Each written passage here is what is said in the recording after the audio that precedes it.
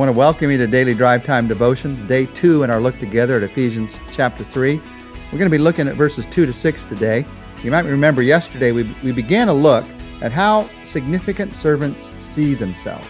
Serving starts with how I see myself. I don't see myself selfishly. I see myself, well, we looked at the first way yesterday, the example of Paul. I see myself, Paul said, as a prisoner of Christ. What he's saying there is whatever circumstances I'm in, Christ is in it. Christ is there. That's how servants see themselves.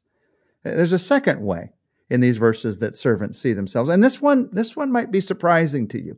Let me read for you Ephesians chapter 3, verses 2 to 5. Listen for how servants see themselves. Surely you've heard about the administration of God's grace that was given to me for you.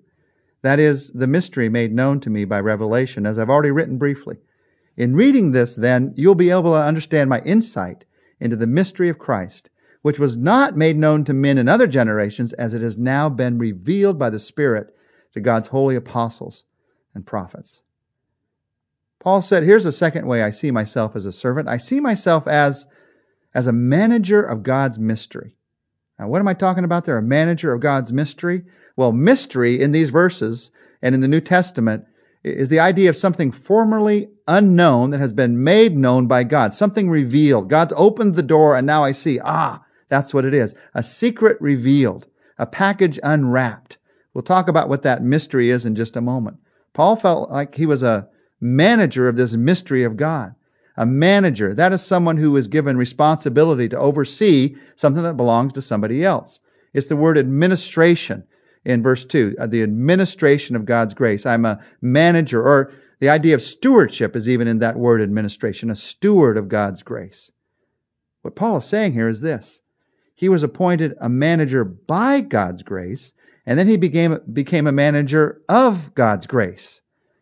You see, when it comes to God's grace, grace is given to us in Christ. We studied this in chapter 2 in an overall way. By grace are we saved through faith. But if you study the New Testament, you see that it's also given to us in specific ways. God's grace, God's gifts of grace come to us in specific ways that we're to live out in our lives.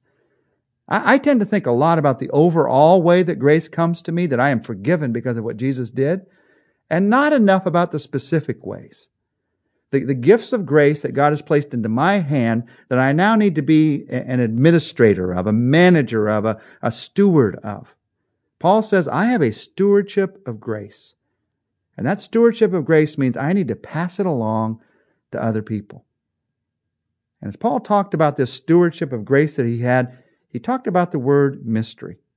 Now, this wasn't a mystery that he discovered. It was a mystery that was revealed to him. And in many ways, the job description of a servant is to reveal a mystery. What mystery is he talking about? He tells us very clearly. He doesn't leave it a mystery. Ephesians chapter 3, verse 6. The mystery is that through the gospel, the Gentiles are heirs together with Israel, members together of one body, and sharers together in the promise of Christ Jesus. There it is, the mystery revealed. The message of grace, the message of God's love, is a message for all people, not just for the Jewish people, not just for the people in the Old Testament who were called the people of God, but for all people. Now, God had always intended this, but we didn't always know this. And so Paul says, it has been revealed to me that God has always intended for all people to be included in His grace. It is the message of grace for all.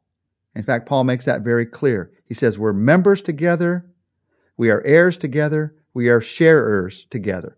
Fellow heirs of God, fellow members of the body, fellow partakers of the promise. We're fellow heirs of God. That means that we hope together.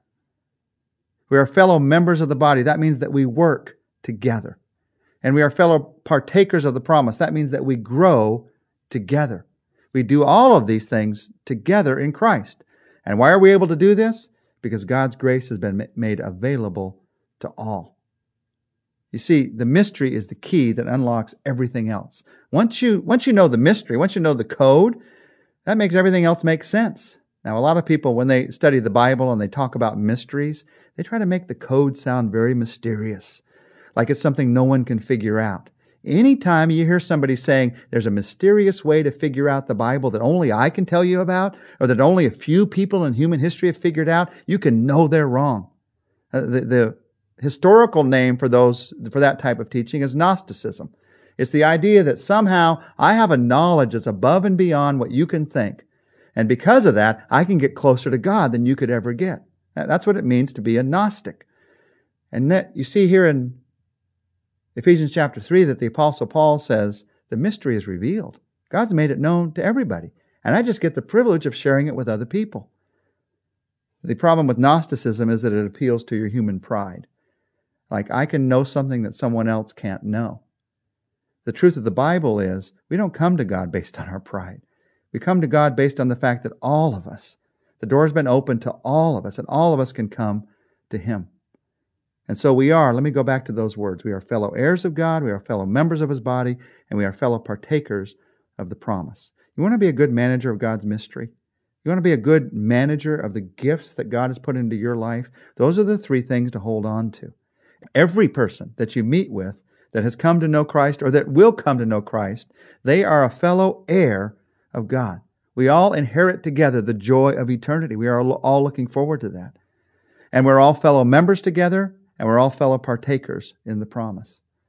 So as we talk today about you and I and what it means to be a significant servant, I want to take a few moments in prayer to focus our thoughts on seeing ourselves as God sees us.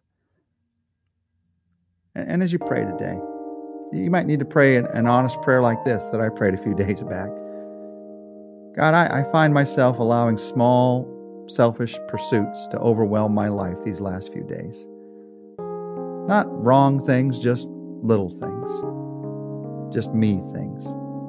I find myself choosing neither focused effort for you nor focused rest in you. I find myself choosing me. Lord, I want to choose you. I want to choose differently. I want to choose to serve. And so I pray you'd help me to see myself in a new way.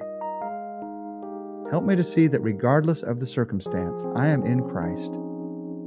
That in my business I'm in Christ, in my family I'm in Christ. You are there no matter what. And help me to see, as we talked about today, that God, you have put gifts into my life. That you've put incredible gifts into my life. And that I'm to enjoy those gifts, yes, but I'm also to share those gifts. It's an administration of God's grace. It's a stewardship of God's grace. It's a dispensation of God's grace given into my life. And I'm to share it with other people. God, show me who to share it with today. Show me who to serve today. And as you show me, give me the faith to follow you. I ask this, Jesus, in your name. Amen. Well, join us tomorrow. We're going to be looking again at what it means to be a significant servant of Jesus Christ and what it means to see yourself as the servant that God has made you to be.